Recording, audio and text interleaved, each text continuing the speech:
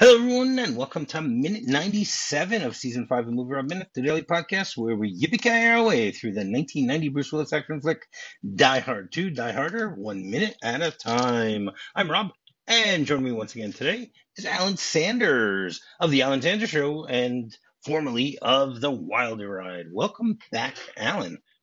Thank you. Now, technically, yes, formally in the sense that we haven't recorded anything in a while, but the show is still live. You can still go back and check out the older episodes of The Wilder Ride. Well, it depends on what you define as live. It's still out there. It's still available. Right. That's the way. There's just nothing's been added to it in quite some time, but that doesn't get rid of the existing content. You can go check it out. So far, I'm still making enough on the side in subscribers that I can offset the cost of hosting. So as long as that's going on, I'll keep it live. You're telling me that people are still paying to listen to something that doesn't have any new content?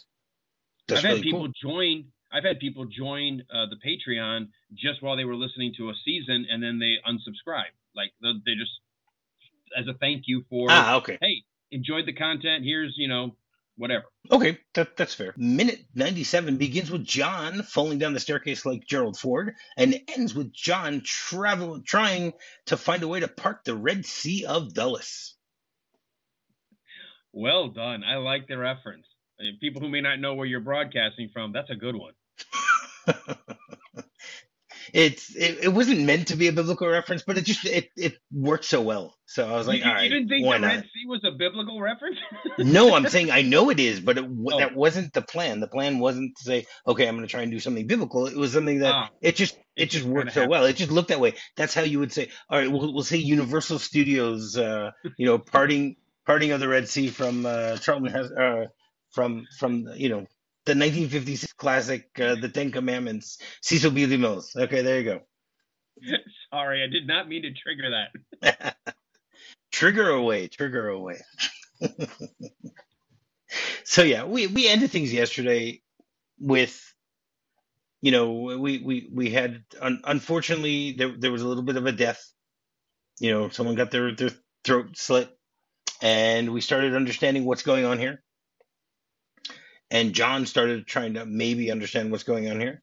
And then this minute just starts with, we see Marvin down in his basement playing with some sort of machine. I mean, he's got some sort of 1990 machine with lights. It looks like a light bright. It's like it's just a whole bunch of lights flipping on and off.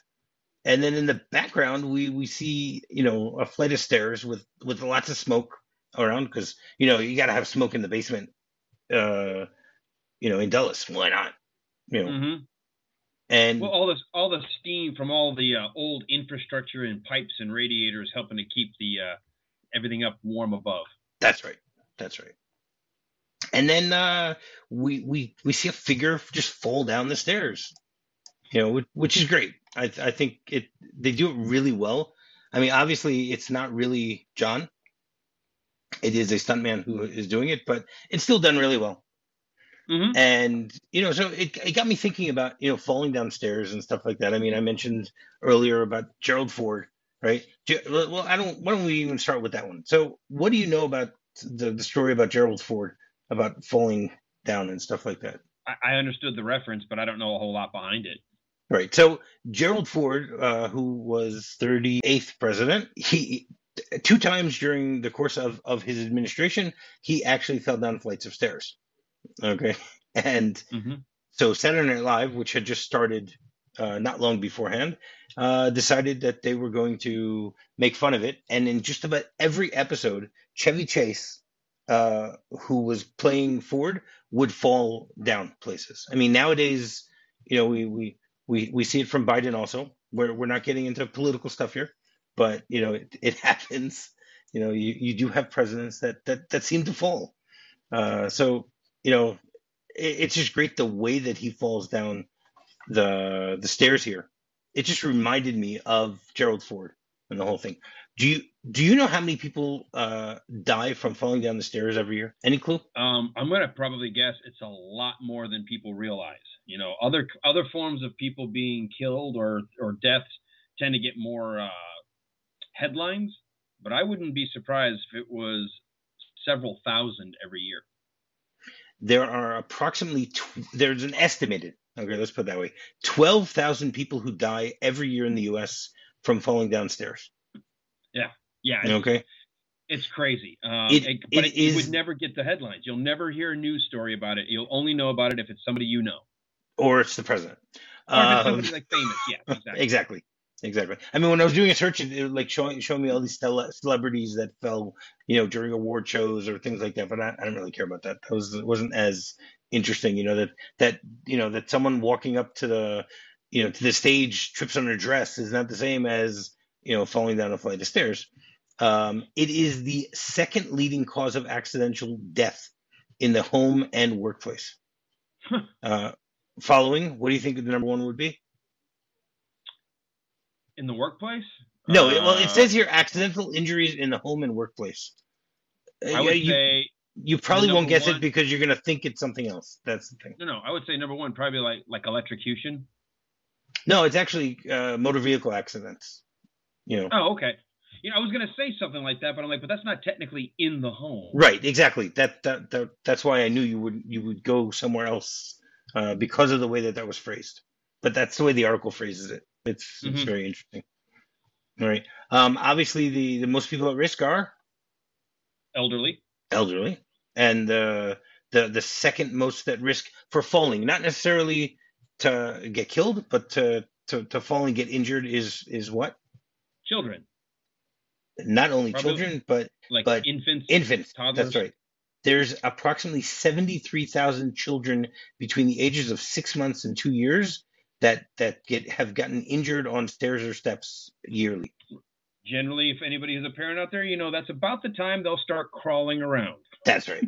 And that's why you're supposed to have They're those little usually gates. okay when they're 0 to 6 and just laying there. Not a whole lot of mobility, but I tell That's you right. what, you got to pay attention to those boogers because you think they'll be inching around just a couple of just a little bit one day. Next thing you know, they're across the room.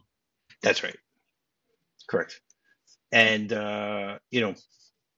obviously, the main causes of stairway falls are damaged or faulty handrails, hazardous stair risers, broken steps, slippery treads, Mm-hmm. or just idiots. No, Have you ever it done that? doesn't say You're that. going It down the doesn't. stairs and you miscalculate and you think you're at the bottom and there's one more to go. Of course, I of hate course. that. And Whoa.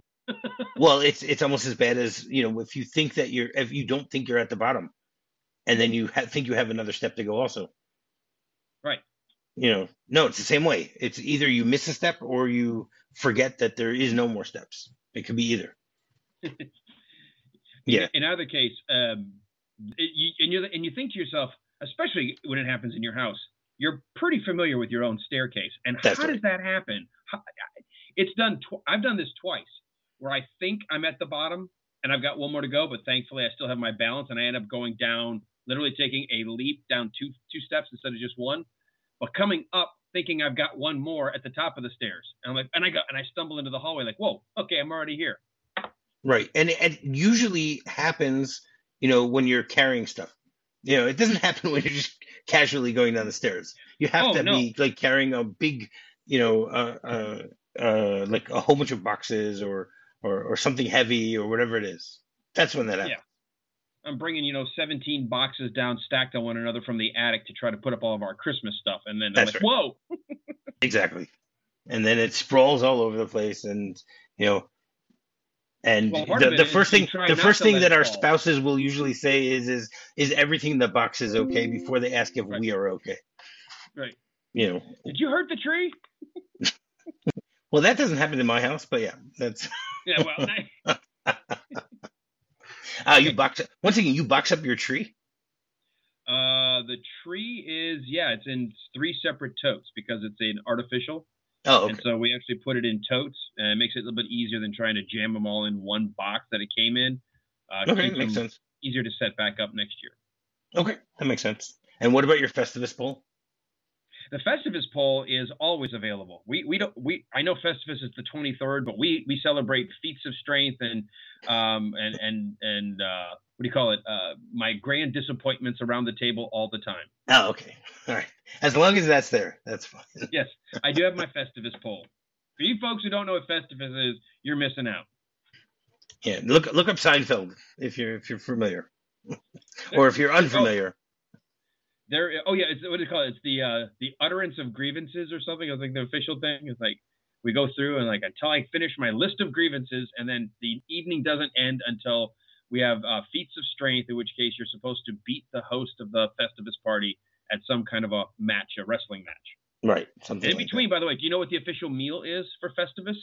I don't remember. It's meatloaf laid out on a leaf piece of lettuce. Oh well, you can always count on Frank Costanza. I tell you, I know more about Festivus than I really ought to. Probably. And it's not because of Seinfeld. Ironically, talk about taking us off on a rabbit trail. I had to fill in with the local Atlanta affiliate one holiday, and it was actually on the 23rd. So I looked up a bunch of information on Festivus for people, thinking I'd get a lot of people calling about what they do. And some people didn't even know anything about it. They had never heard of it before. And I was like, are you kidding? How do you not know of Festivus? So and did anyone ask you questions? Oh, yeah. People were like, well, what are you talking about? What is it? And I explain where it came from. And then some would call in and say, oh, yeah, I love that, but I didn't know anything about the feats of strength, or I forgot about the meatloaf on the bed of lettuce or whatever, on the lettuce leaf. So I looked up all this stuff for show prep, and now it's stuck in my head forever. Okay, that's good. That's good because that helps us here today. You know, I mean, I've seen the episode numerous times, but I didn't remember all the different specifics. I just remember there's a Festivus poll. That's all I remember. Yeah. I have a feeling it's gotten supplemented and augmented by followers of the Festivus tradition over the years. So, but that's where we are, at least right now. Wait, was it a real event before Seinfeld, or it only became something after? No, it became something after. Like it literally, the people who watch Seinfeld love the idea of this non-Festivus. Was it Festivus for the rest of us? For those people who didn't know what to celebrate, what to decorate, you just don't know what to do. You don't want to even get involved. Just put up a poll. That's it. Just a steel poll. Nothing on it. No, because one of the things that I remember is that one of the things that Seinfeld is very notorious for is that every year they would basically fire all their writers because they would use all their writers' stories for all the different things that were going on, and then they wouldn't have any new stories for the following year, so they'd have to get new writers to get new stories. So, interesting. If you need one more just useless fact to have in the back of your head, the guy responsible for creating that episode is Dan O'Keefe. He was the writer on Seinfeld at that time. And O'Keefe said that it was something that he pulled from his own childhood. I think it was something his dad, who I guess Frank Costanza may have had some embellishments from Dan O'Keefe's own father to create that role. Okay, you see, there you go. It was something that was based on something real. Mm-hmm. You know, how real is a different question, but you know. But I don't think anyone really knew a lot about it. I don't know how many people were like, yes, Dan O'Keefe Sr., the inventor of Festivus. I don't even think today people they're gonna blame it on Seinfeld because it was the son, Daniel O'Keefe Jr., who literally wrote the episode. Right. Very interesting. So our good friend Marvin runs over and notices that it's John, and he goes, Jesus, officer, where'd you come from? Pearl Harbor? You know, it's a funny line, but I don't get it. You're not in Hawaii. You're not in World War II. The only thing I can think about is it looks like, because of the angle of the staircase, like you're on a ship.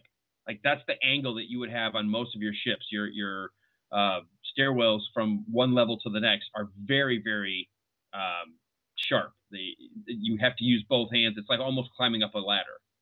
Well, see, I have a feeling, though, that it's more related to the fact that Tom Bauer's character, Marvin, is supposed to be a World War II veteran.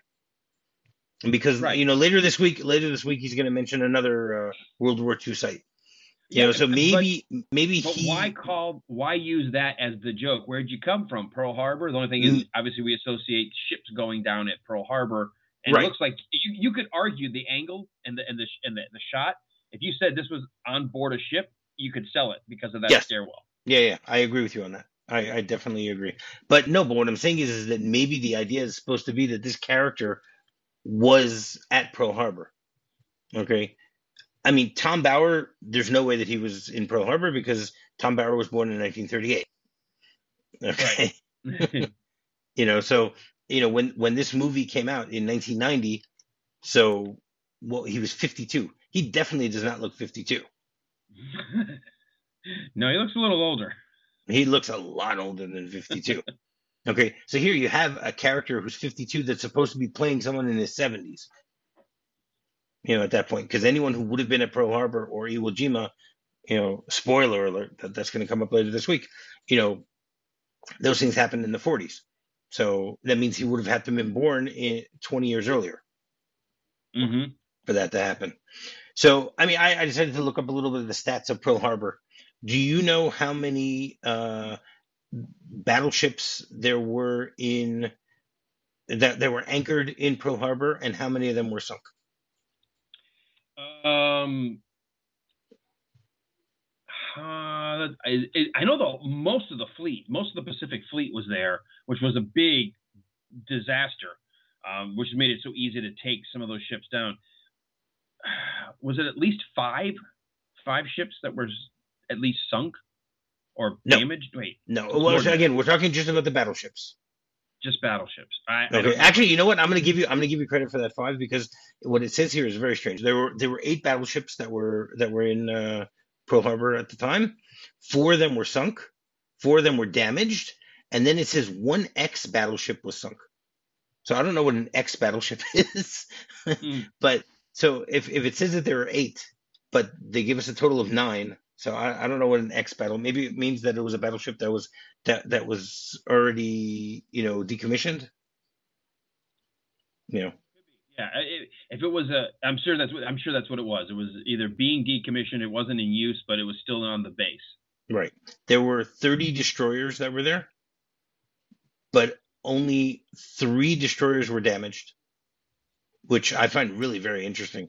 I think they were parked further out. Could be. I think when the Japanese came in, the carriers and the battleships were all real close together. And if you're going to have a strike that you only get one chance at it, you're not going to go for the smaller ships. You're going to there were no carriers. There were no aircraft carriers. Sorry, battleships. My bad. Battleships. Right. They just took out battleships. That's all they took out. So I found that they have battleships, you have cruisers. There were 3 cruisers that were damaged, 3 destroyers damaged, 3 other ships damaged. Aircraft. How many aircraft do you think they had there? The Navy probably had a few planes, maybe a couple dozen, but the Army Air Corps probably, well, based on that base, more than 100. There were 390 aircraft total. Okay, but how many were damaged? Okay, 390 total. How many do you think how many were destroyed and how many were damaged? I'm going to go with like 150, like half of them. Okay, very close. 188 were destroyed. All right, and 159 were damaged. Wow. So how many does that leave? Not many. not many at all. That means a total of 347 aircraft were either damaged or destroyed. So therefore, of 390, so you had 33 planes that were not destroyed. That's just, I mean, you got to give them credit. They did a lot of damage there. Yes, they did. Well, the base was caught unawares. It was a logistical nightmare. Everything was parked on top of one another, just about. That's right. No one could get out. And and I think one of the battleships, when they sunk it like basically blocked the exit. And have you ever been to Pearl Harbor? I mean, when you were in the Navy, they never sent you there? No, never went to Pearl Harbor. I've never been to Hawaii, but I will tell you, if I ever get a chance to go to Hawaii, I do plan to stop by the memorial for the USS Arizona and obviously take a tour of Pearl Harbor itself. Yeah, I would love to do that one day also. But I for some reason don't think I'm ever going to get to Hawaii. But who knows? Things could happen. Mm-hmm. How many sailors do you think were killed that day? Oh, it was a lot. well over 2,000, like 2,500. Okay, well, I just was talking about sailors. So there were 2,008 sailors, okay, 109 Marines, 208 soldiers, 68 civilians, with a total of 2,403. So you were great with Okay. that, with the 2,400. You got that right. Obviously, this was the most amount of people that were killed, prior to 9/11. When they Right. surpassed that number. The total of people wounded, you have nearly 1,200 people were wounded, both military and civilians. It was it was bad. It was a I mean, it got us into World War II. And this is where, do you want to play conspiracy that Roosevelt, FDR knew he was given the intelligence and was like, the only way I can mobilize our country to enter World War II is to let this happen? It is possible. It is possible. I mean, I'm sure that you, like myself, have seen numerous movies that deal with everything that goes on that happened at Pearl Harbor. Not just the movie Pearl Harbor. That. Oh, that would be the least factual one to watch. They get a lot right there. I mean, the love story aspect is the problem of the movie, but it's a nice action film. Let's put that. But I mean, you have movies like From Here to Eternity, and you have Tora Tora Tora, which Tora Tora Tora. I just rewatched it a few weeks ago. I mean, it's just amazing watching how everything was put together. Looking in hindsight at the plan that the Japanese set up, it's just amazing that they were able to pull something off. I mean, today, with today's technology, I don't think a country would be able to pull off something that big. But it had a lot to do with the fact that there was there were no satellites at the time. There were no, nowadays you'd catch most of these things. There were a lot of coincidences back then also, when people saw a group of aircraft coming and they said, "Oh, those are ours." Right. The early radar, and I was reading a lot about that. Some of the early radar dismissed it as either flocks of birds, or they weren't tuned properly, and so they didn't know whether or not it was actual aircraft. There were several things that I've read along the way, and I don't know what's been solidified, but you had some people going, no, we're picking up on something, and the people are like, no, we're not going to report something if we don't know for sure what it Right. is.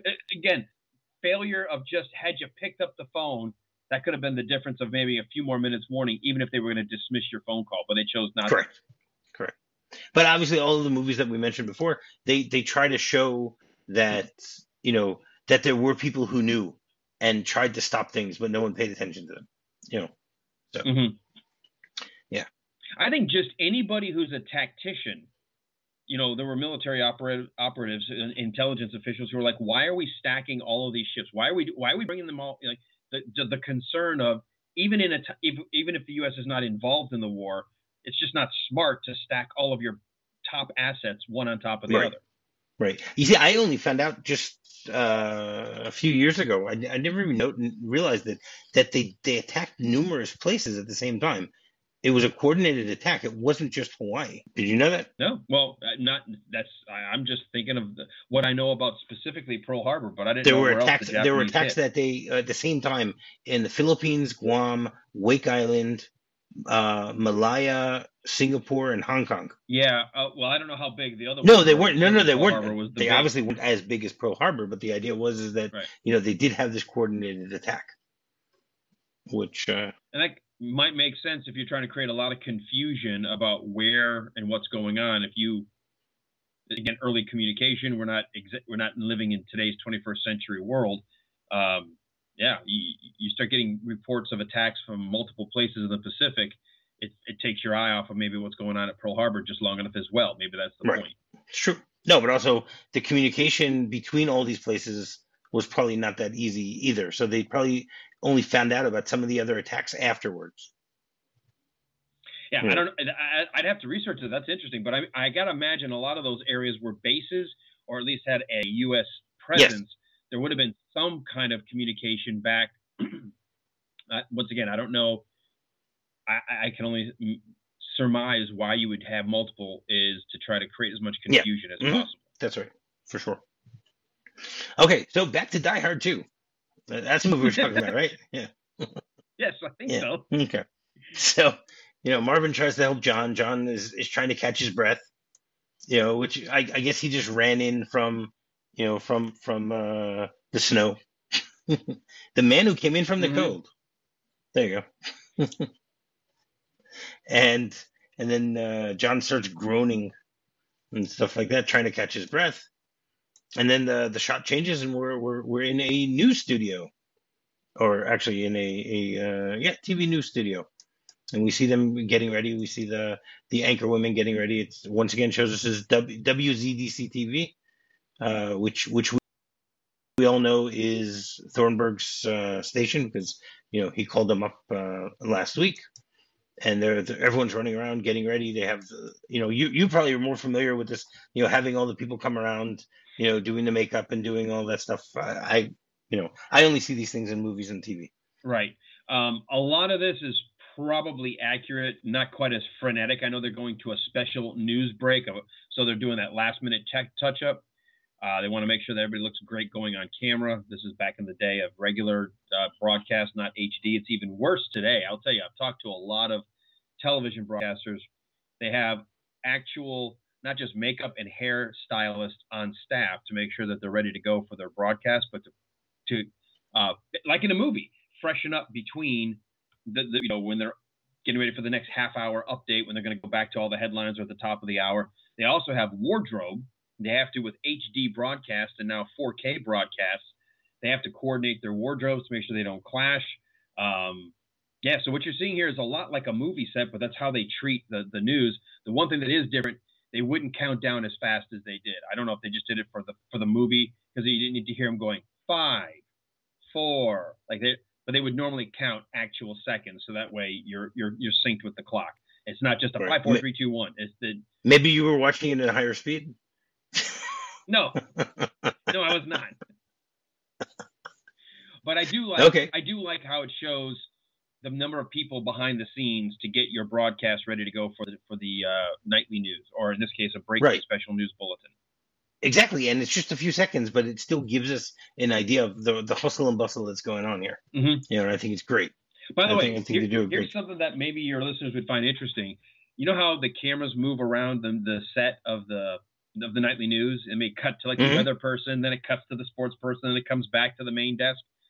All of that used to be, at least here in Atlanta, all that used to be people behind those cameras like you see in this shot. They've all been replaced by robotic cameras.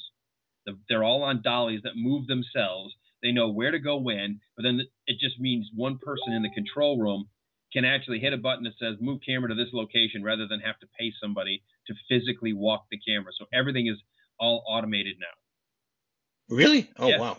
Well, no, but I'm assuming you have someone in the booth that still can make changes if needed.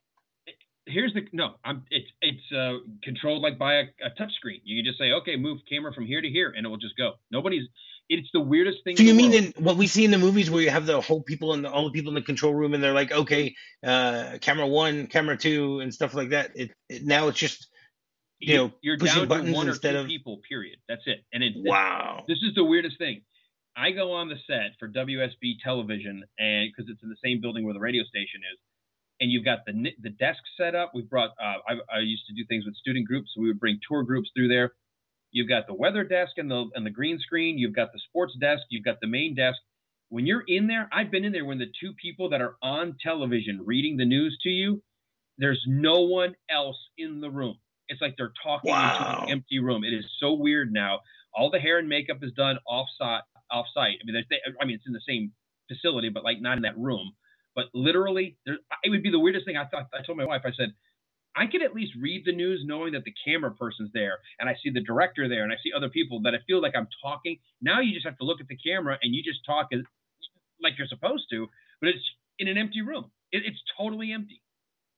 Wow. I remember when I was in college, so this was almost 30 years ago. I had a course that was in broadcast journalism, and I went to, a lot of my classes were at a news studio, right? So because one of my teachers was the teacher of the course was a producer for a news show. Mm-hmm. So I would go there and I would sit and watch it, and it would be the funniest thing, because you'd have people show up and they're wearing suit jackets with suit ties, and then they're wearing shorts, right? Because you don't see them under the desk. But nowadays, that is completely different. Nowadays, you can see everyone's legs. You can't get away with that as much. And people also get up a lot more, and they walk over and they start showing different stats on screens and stuff like Right. that. There's a lot You more, know, especially to make it feel like they're part of your family almost. A lot of the news desks have set up couches and other areas where all of the anchors, when they're going to talk about maybe a feature story or bring someone that they want to interview, they'll actually bring them and it's every morning. I see it in the studios because we keep one of our local affiliates on in case there's anything breaking out of the state of Georgia, and they'll all of a sudden be all sitting on the couch just yucking it up like they're just hanging out waiting to go do the news. It's the oh wow. wildest thing. Like trying to create this atmosphere of we're all just in this room, we're chilling, we're giving you the news, we're gonna go over here, sit on the couch for a little bit, then we'll go back over behind the desk when it's time to deliver headlines. Interesting. Okay. Okay. So then the reporter, the newscaster, she starts speaking and she goes, "This is a special bulletin from WZDC News. There was a plane crash earlier this evening at Dulles, where other aircraft continue to circle with no explanation from airport or FAA officials." So, I mean, it's very interesting that we talked about this earlier when Samantha Coleman was giving her report about the crash. That she somehow was able to get onto the runway where the crash had happened, even though the whole airport is under lockdown because of these terrorists. Even though they don't know that it's under lockdown, but they're still able to have access to get all the way there. So it's just interesting that here they're talking about the fact there was a plane crash, but no one really is talking about the plane crash. Right. It struck me odd that all these people are sitting in the airport, chilling out, just as if it's a normal, ordinary, waiting for their flights or waiting to pick people up when the special bulletin's on. I'm like, didn't the plane just crash? These people are acting like nothing happened earlier that day. That's right. And we're not even talking, it happened, was it an hour ago? No, even in movie time, it's less than an hour. But it's just, I don't know. So it's a little strange the way that they sort of ignore the whole idea that something is possibly happening. So, yeah, I don't know. So the name of the actress who plays the newscaster is Dominique Jennings, who she has 31 credits on IMDb as an actress. She was also a news reporter in the movie Seven. So, I guess maybe that's what she's good at. Who knows? So yeah, there's nothing else that really jumped out at me about her career. She made her acting debut at the age of 11 on Sesame Street. Ooh. That's cool. Yeah. Yeah. And so she's giving her whole thing. So it's funny what she says. There's no explanations from the airport or FAA officials. Okay, now what would have happened if they got in touch with the airport? The airport couldn't have answered. Can Trudeau not answer the phone? Is that the whole idea? And then if they were to call the FAA, don't you think the FAA would try to get in touch with the airport to find out what the hell's going on? Yeah, the way I took it is we want to know, like, how did it crash? We're not getting any information yet. Like, nobody's telling us anything detailed. Correct, but my point is that if they call the FAA and the FAA is in the dark, they don't even know that the airport has been taken over, do they? I don't know. I don't know. Based on the movie, the narrative, we don't know if federal officials are ever notified that there is something else happening there besides the plane crash. Right. Like, we know that the Justice Department people know about it because they show up to meet Blue Light, and somehow they called Blue Light. I don't know how you would do that either. Did they call up the FAA and say, we have a problem, terrorists have taken over the place, get in touch with the FBI, or I don't know. Again, we never were able to figure out who Blue Light really works for, and who would have called them in. That's what I love about doing these. you don't think about this as a flaw because the movie has you so engaged in what's happening. You don't stop for a second and go, wait, how come more people aren't aware? How come, why, why aren't why isn't the military being mobilized? You've got terrorists taking over a major airport. That's right. In Washington, D.C., right. which, but it runs afoul of the rest of the movie if you do. Yeah, of course. But that's the fun of it.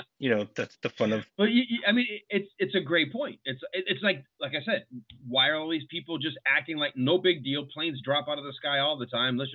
I'm just waiting for my next flight. We're just sitting here chilling and waiting. And it's the bulletin that's going to freak people out, not the fact that the plane just crashed. That's right.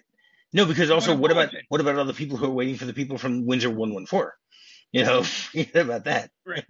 They may have a little heightened tension about that. Yes. Did they know that it was Windsor 114? Is it?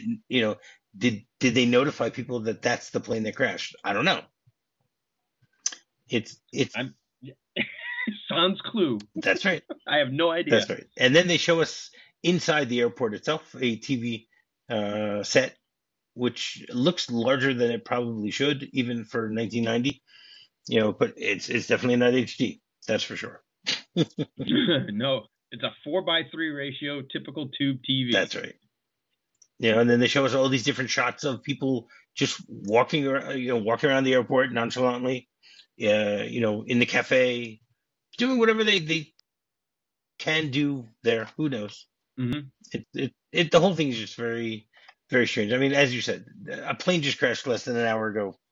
Get yourselves moving.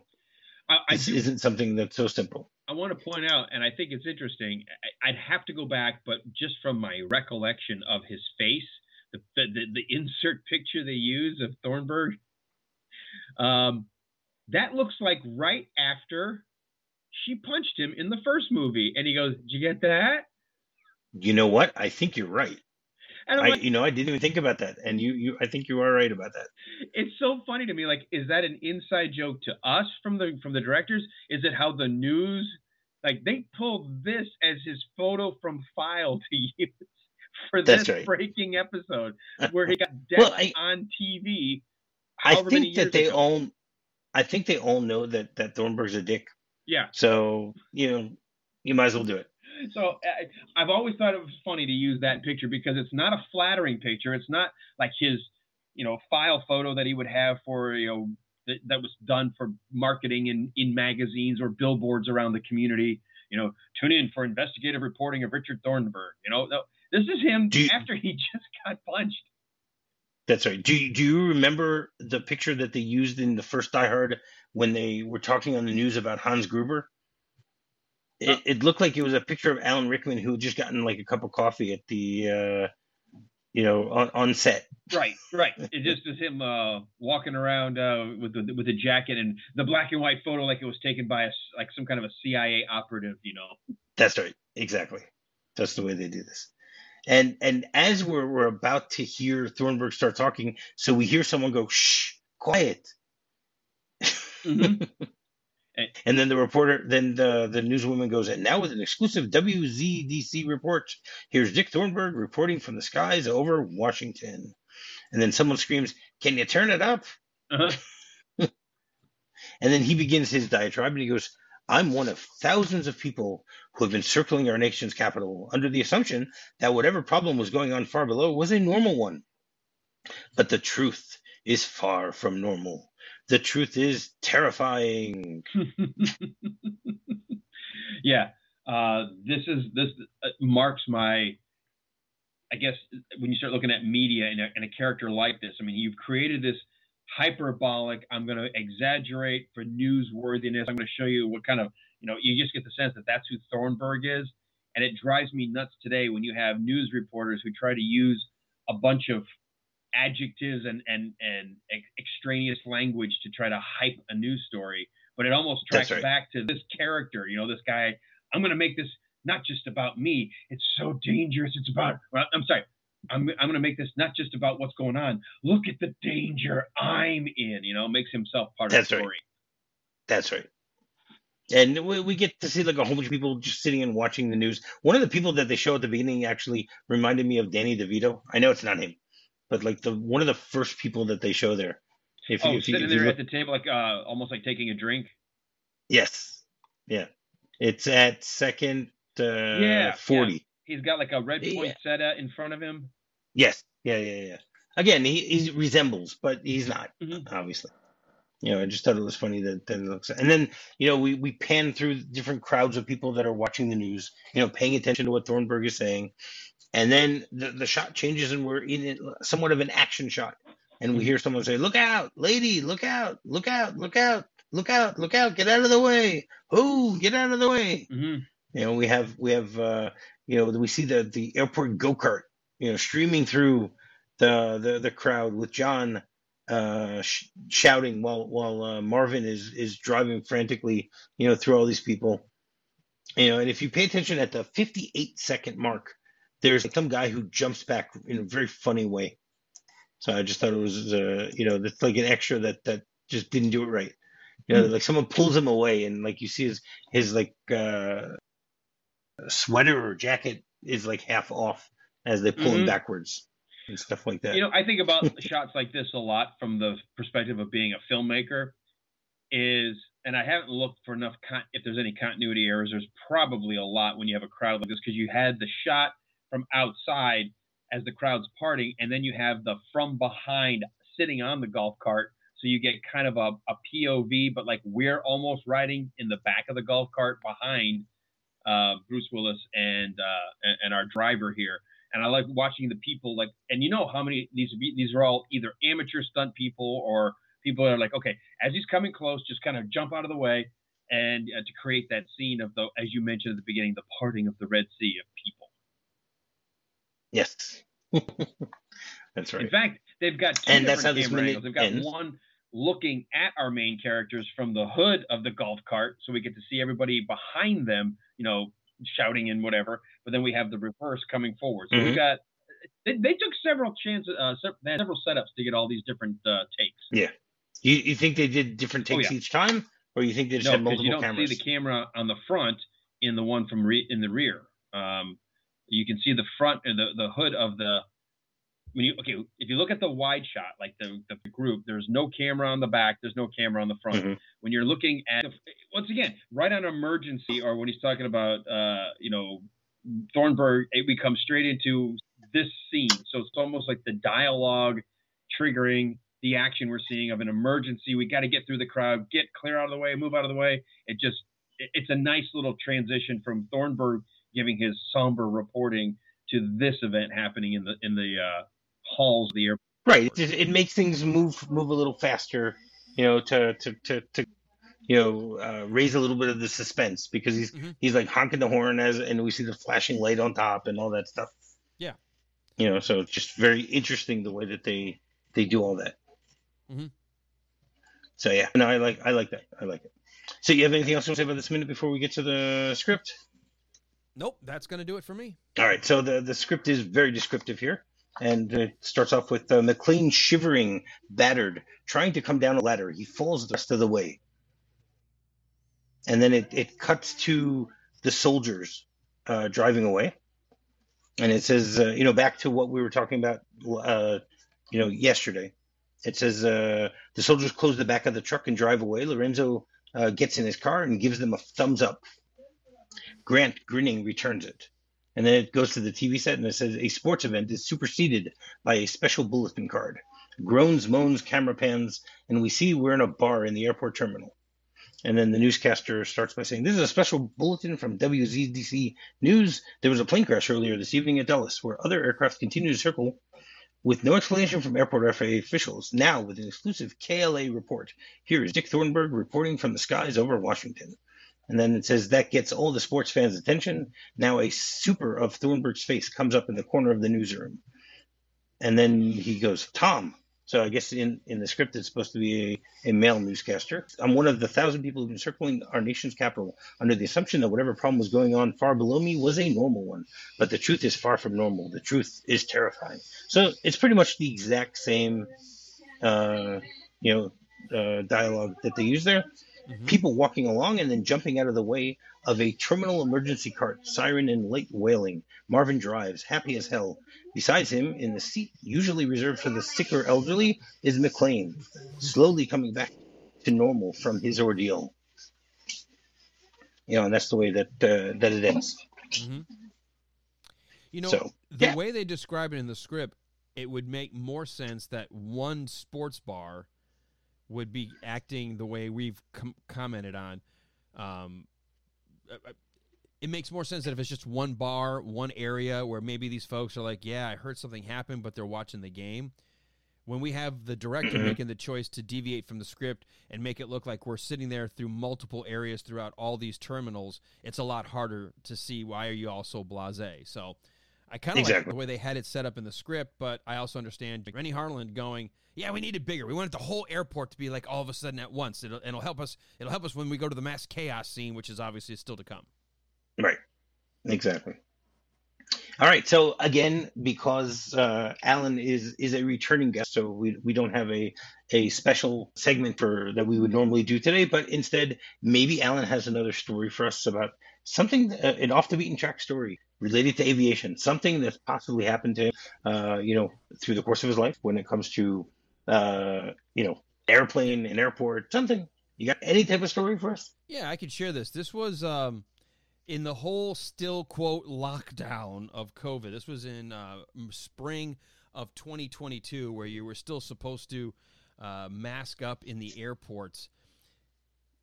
I just was sitting there, and I got in line to get something to eat because we were waiting for our flight, and we were in one of the areas where there was a seating area. And the rules had been changed that if you were in the designated seating area, you didn't have to wear your mask. And as long as you were sitting there in the seating area, you were fine. But if you got up to go order, you had to have one on. And I got up from where my kids were because we were meeting them, and we were all flying out together. And I went to go get in line without my mask. And the guy's like, you can't be in line without a mask. And I was like, and I'm not joking, dude. It was no more than 10 feet from where we were seated. There was a table. There were all these tables set up, all these people. I turned around, look, I'm like, so 10 feet this way, we're safe. But me 10 feet away from that area, you're going to tell me I'm supposed to put a mask on? Look at, you've got 100 people here all eating right 10 feet from, I'm sorry, that's what the sign says. I'm like, what sign? And he points to a sticker they pasted on the wall. I'm like, that's not a sign, that's a sticker. You put a sticker on the wall. It makes no sense. And he goes, well, if you want to order food, you're going to have to put your mask on. I'm like, fine. And I'm like, but that's just nonsense that you guys are okay with having 100 people eating right there 10 feet from the counter, but because I'm at the counter, you want me to do something different. That doesn't make any sense whatsoever. And he's like, well, if you want to order, you're going to have to do it. I'm like, fine. Then all of a sudden, the lady behind me, she goes, oh, I wish more people would say it like you did because I am so sick of this stupidity. That's the part that always bothered me. Not whether you chose to wear one, whether you believed it was going to help or not. Just you see the lunacy of, like, it's the idea of we had to deal with, well, you can't walk into a restaurant without a mask, but once you're seated, you're fine. It never made any sense, And I'm one of those people, being in my profession, I don't have a problem calling out when I see something that doesn't add up. That makes sense. Thank you for that. Yeah, but it was just a funny little airport story. See the lunacy. There you go. Yes. Oh, goodness. Anyway, I'm so glad we're not dealing with that anymore. We're dealing with lunacy, but, there are different types of... But that's the world. We've always been dealing with lunacy. It's the way it all works. All right. So, right. Alan, you want to tell people once again where they can find Alan Sanders? Well, since you introduced me with both shows, if you're interested into getting news of the day, sort of an analysis and take, you can certainly join my daily digital podcast, The Alan Sanders Show. It goes out everywhere, but my main affiliate is WSB Radio in Atlanta. And then if you want to do something a little more fun and light, something like what we're doing right here, my buddy Walt and I broke down 2 different Gene Wilder movies 1 minute at a time for the Wilder Ride. We turned it into a talk show during COVID, and we think we had a lot of really cool guests that those topics are pretty much always, you can go back and listen to them. So even though, we haven't recorded in a while, just check out the Wilder Ride. All right. And finding me is very simple. Just do a quick search for MovieRob Minute. You can find me on Facebook. You can find me on what's now known as X. and you can find me on my website, MovieRobMinute.com. So, until tomorrow, yippee-ki-yay! Yippee-ki-yay. If you're fond of sand dunes and salty air, quaint little